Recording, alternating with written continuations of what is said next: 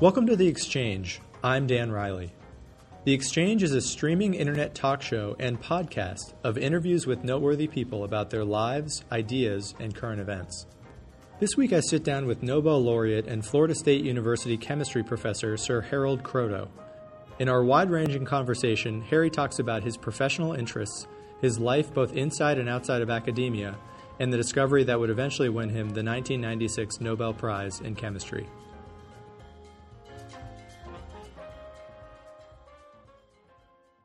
Dr. Kroto, I'd like to start just by kind of learning a little bit about your academic background. How did you initially get interested in science back in the day? I don't know that I was ever interested in science. Yeah. I just was interested in everything, and nothing was particularly less or more interesting than anything else. And as far as I'm concerned, I was interested in art and playing sport and how things worked. And I didn't think about anything called science. I didn't even think that I was going to be a scientist. I just was better at scientific subjects at school, and art, and history and geography, but not that great at languages. I didn't like languages very much.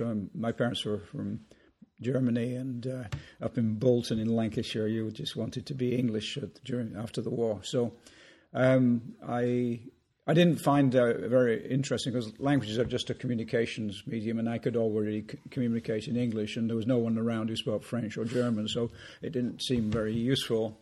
Of course, it is useful when you travel, but I wasn't traveling when I was 7 or 8 years old after the war. So I got better and better, I suppose. I was never top of the form, but I was close to it in most things. And my father insisted that my science and maths homework was number one, and other things came high, but not as important to him. He was a refugee, and he realized, quite rightly, I suppose, that I had a better statistical chance of getting a job, which is the important thing, if I had good science and maths. So that's how I ended up doing that at university, chemistry. But at university, I felt that I wanted to do many things. I felt the same at school, so I made myself a good tennis player. I don't think I'm a natural sportsman, but some people just, they seem to do everything quite easily. So I made myself a good tennis player, and and I made myself whatever I am. And of all the science subjects out there, you had the most aptitude for chemistry. Well, I think so. Yes, I mean obviously that, but I also had a teacher who I empathized with in chemistry, a guy called Harry Heaney, who became a professor at the university later on. He was only at the school a couple of years, I think, and then went back into academia, and he gave me extra advice, I think, on chemistry and things. He'd done things as a PhD student, which interested me in chemistry, organic chemistry. And then I also had extra lessons in art from the art teacher, a guy called Mr. Higginson. And when I went to university, I played tennis for the university, and I was art editor for the student magazine, and I got involved with student politics and became president of athletics council at university. But I also worked pretty hard on my chemistry and science, and then did a PhD. And so I felt university was not just a learning experience in chemistry. For me, it was an all-round experience, and when people talk about the internet and the revolution in education, I think, yes, it is for those who can't go to university, but for those who can, the university is a life-changing experience, and is a stepping stone from school to developing responsibility and exploring other avenues of your potential creativity. On to I guess, getting a job where you no longer have such easy, open access to many things. And I think people should be aware of that. This is a revolution, but I think universities are very important cultural experience of meeting other people and peers, and not just in your own subject, but in a wide range of subjects. Because my friends are in we're in journalism, in dentistry, in architecture, and sport, and things like this.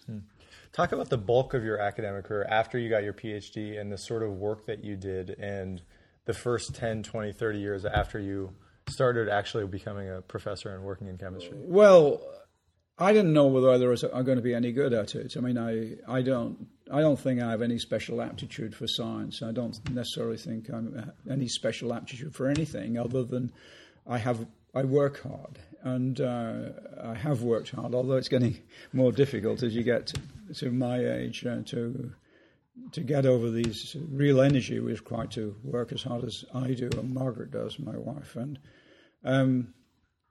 so I think I just put my effort into what I was doing. I never put in a second-rate effort. If I was going to do something, I just did it to the best of my ability, which I always recognized was not necessarily as good as some other people, or as able in mathematics, or as able in chemistry, or as able in tennis, or as able in graphics. But somehow that determination not to put in a second-rate job is more important than one's ability, one's apparent ability, whatever that is. So we went to Canada I did a postdoc in Canada for 2 years, and then I went to Bell Labs I was at the National Research Council, which was the mecca of my subjects, molecular spectroscopy. Then I went to Bell Labs for a year, and then I was asked to consider coming back to the UK to do research and teach at University of Sussex, which I went back to. And then I thought, well, I'll give it 5 years. If it doesn't work, I'll probably go and do graphics or something which I really felt not so much more comfortable. I was more in control, because whatever you do is you've done it. Whereas in science, if the universe doesn't play ball, then the universe is in charge of science, and you're in charge of whatever you do. The actual techniques are the same. I mean, you've got to be proficient at this. You've got to know your materials. In science, you've got to know how to do experiments and this sort of thing. But at the end of the day, there's one major difference. And it's not in the technical areas, it's not in the doing areas. It's the fact that when you've created something, it's yours. And it doesn't matter whether someone thinks it's good or not. And that's another matter. But with science, it's the way the universe is, and you've got to bend over backwards not to see what you want to see and not what's there. And in science, that's a very important factor for me, because in all other areas, you're in control, and it's what you think. It's not what is actually true or what are false. And so, for me, science gives me a sort of ethical basis, in the sense that you do a work and you find out the way the universe works, and very often it doesn't work the way you would hoped it would, or you thought it would, or you would want it to, and that gives you a very different attitude to life from other people who do something and say, well, this is good, when other people might think it's crap, I mean, so but it doesn't matter, because you've created it. It'd be difficult to talk about your career generally without talking about the prize that would end up defining it's some of your life. It's very easy for me to talk about that, because I didn't go into science it was a job. Yeah. I was off. I went in and was tenured almost immediately, which was the situation then. And then I thought, well, I'll give it 5 years. If I'm no good at research,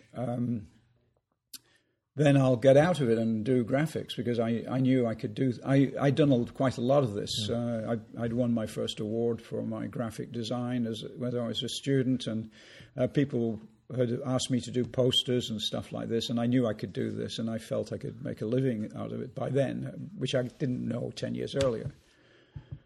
So I fell into this chemistry because I was asked to come back to a postdoc, and then was tenured almost immediately. I thought, I'll give it 5 years, and if it doesn't work, I'll get out. Well, after 5 years, it's starting to motor a little bit, and it took 7 years, really, and I actually enjoyed teaching, and occasionally students quite enjoyed me teaching.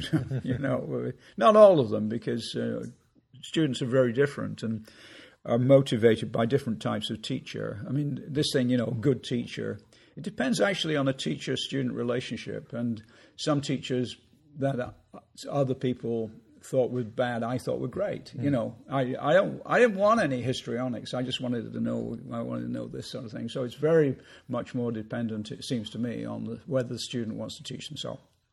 So that went on, and I had some success, and then another guy had an award, and I thought, well, my stuff looks better than him. Why didn't I have an award? Well, so a little bit later, I got a little award from chemistry.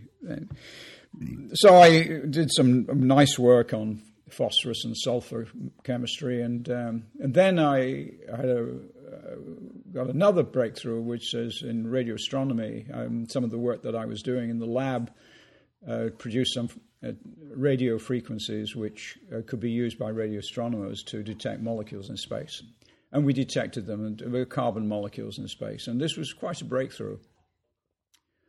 And so that was number 2. So I was 2 strikes, right? So I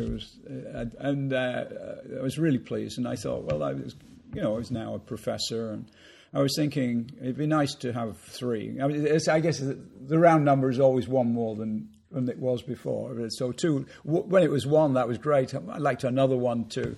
And then really out of the blue, just visiting Rice University, a friend, Bob Curl, I went to see, he said yesterday, go see Rick Smalley, who was doing some nice work on cluster science. And I went, and as Rick was describing what he was doing in the apparatus, and he was a very sort of effusive character, I hatched a very simple thought in my mind, which had been there, but it sort of formed as I was watching what he was doing. I thought, well, here's this problem of how these carbon molecules actually came to be in the interstellar medium between stars.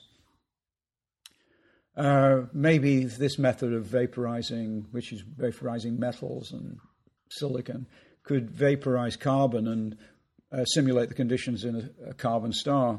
That was all. I mean, I knew it would work. I mean, I was no qualms about it. This was a simple experiment. Just try and do it, and just show 1 or 2 of my friends who were thinking of different ways that this was one way in which these molecules could actually occur. And that, about 17 months later, I got a phone call from Bob saying that we're going to do this experiment. Are you coming, or should we send you the data? Well, here I made a major decision. I got on a plane in 2 days and went there. And a part of the reason, of course, well, not of course, was that there's a really good half-price bookstore in Houston. And so not only could I do this very quite, not saying mundane experiment, but very simple, straightforward experiment, which I knew would work because there were a beautiful paper in 1960 by a German group who'd actually more or less done this experiment, but had not really had the technology that we now had to do this. And so I went and lo and behold, out came this incredible result that there was something else there. The experiment worked exactly as I expected, but there was something else, quite well, it was a longer story than this, but anyway, it was a C60 molecule, buckyball, Buckminster Fullerian. I called it after Buckminster Fuller because when we got this signal, we were thinking what could explain why this thing was so strong, such a strong, stable signal.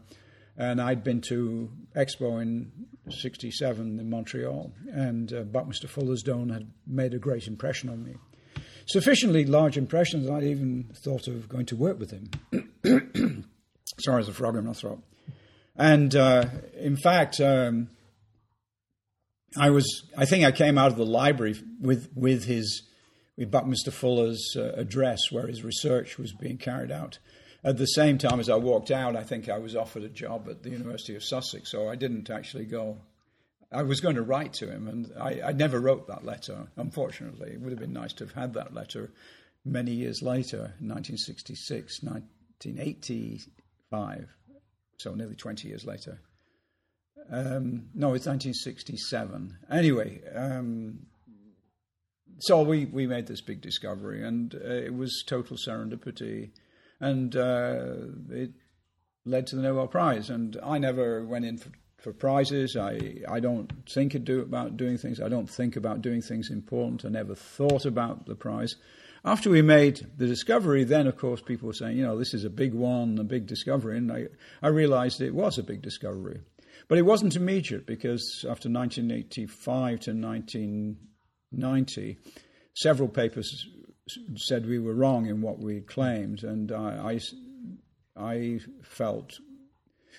Well, initially I thought it was obviously correct, but after a few papers saying, this is not right, I looked at them. I knew their arguments were wrong, but I thought could we be wrong? And it bothered me a bit. And during that period, I remember very soon after, say, well, I'd like to prove we're right, but if we're wrong, I really want to prove that I want to do that. I want to show that I don't want someone else to shove it up my nose. So I felt very strongly about that. And I set off on a 5-year campaign to try and get the evidence that we were right. And in fact, I worked with the Rice Group, and the Rice Group worked independently, and we worked independently at Sussex. There were 3 efforts, and all of these started to build up very strong, compelling sort of circumstantial evidence that we were right. And then I developed what I call my 4 out of 5 rule, which was if you have an observation, make an observation, you must sort of develop 4 or 5 would be good, further experiments to find evidence that you're correct. And if 4 out of 5 fit, you're almost almost certainly right. And if 4 out of 5 don't fit, you're almost certainly wrong. And if you do some sort of fairly standard statistical analysis of this, you come to the conclusion that if 4 out of 5 fit, as they did, in fact 5 out of 5 fitted, if 4 out of 5 fitted, then you're at 99.9 or 9% probability that the one that doesn't fit, you need to go back to that and check you're doing the right experiment. And then after 5 years, it was proven to be correct. And so that was the story. And then, if people want to give me a Nobel Prize, I'm not going to turn it down. But it's an odd prize. All prizes are not fair, and the Nobel Prize in some ways I think it's a better prize than others. I think it's better research than others. I've been on other prizes I don't think as much effort goes into it. But at the end of the day, for everybody who gets it, there are another 10, 20, 50 people who are so close. And because the Nobel Prize is the one that, certainly within the sciences, is more known than any others, it has this overriding value because people don't know many other prizes. The curious thing, of course, is I get some people saying that I'm sure others do. I got the Nobel Peace Prize for chemistry, and so when you get that from someone who's supposed to be a scientist, it's really a bit. Well, we're almost out of time, but I would ask, I guess the 2 final questions I would want to know is, how did that prize affect your life and your career afterwards? And second, what advice would you have for young people who are considering a career in science? The advice I'll give you first, because as far as I'm concerned, it's not just considering life in science. I think the advice is, for anybody, is never put in a second-rate effort. If you're doing something second-rate, try and find something else to do where only your best shot will satisfy you personally. And don't do it for the teacher or for whoever's up there. It's for you personally, that you feel, that's the best job you can do. Someone else could do it better, but they're not as passionate about this particular thing. And I think that's why I'm here. It's not because I'm particularly smart or particularly good at this. I know my limitations, and I've met some fantastic scientists, and I just think, wow, these are geniuses, but they don't have Nobel Prizes. And The Nobel Prize is not something to go for. I never went for prizes, and if I'd gone for prizes, I thought I've got to do something important, and nothing I ever did seemed important until afterwards, and that's what science is. The really important things are things that don't appear important ahead of time, or they're just your own personal interest, and something surprising comes out, and that surprise comes later, and the value comes later. A good example is the laser. You could never predict that. You could never invent a laser for eye surgery. I mean, the eye surgeons would never do this. People who are interested in cash registers and in the supermarket are never going to invent the laser, right? So the laser is the product of often a certain individual's imagination, perhaps working with a team. So I don't go for that sort of science. I go for what I'm interested in. And what was the other question? How did the prize affect your life and your career? Well, I mean, I was always giving a lot of lectures. I mean, once I was doing radio astronomy. Astronomy is a very good hook. I mean, astronomers have, well, not an astronomer, but astronomy seems to grab the attention of people, I think unfairly, because I don't think it gives as much to society as some chemistry does and some physics does. But it's what's out there. And so there's these beautiful pictures from NASA. And so I'm not saying I'm jealous, but I just think the astrophysics, and particularly cosmology, which is second only to religion in many cases, gets far, far too much popular press.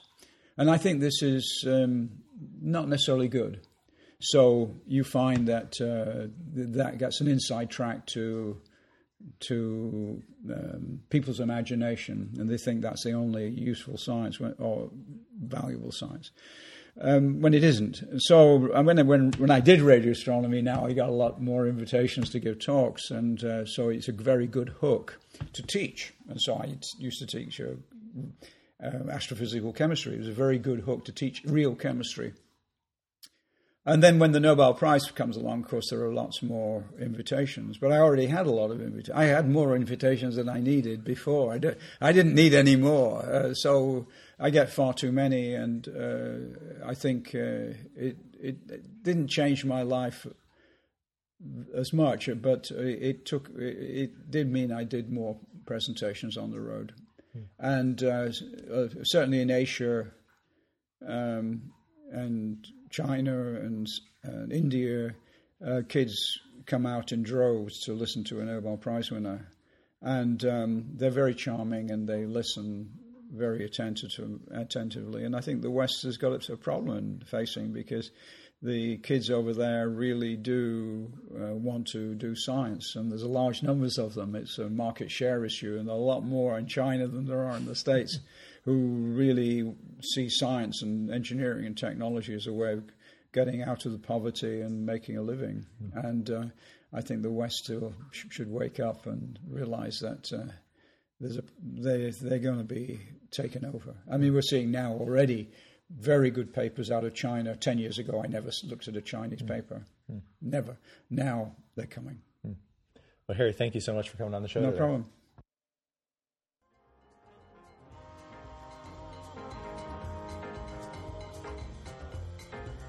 Thanks for listening. If you're interested in learning more about the Exchange, want to listen to episodes online, or would like to reach out to the show, feel free to visit the show's website at theexchangeshow.com.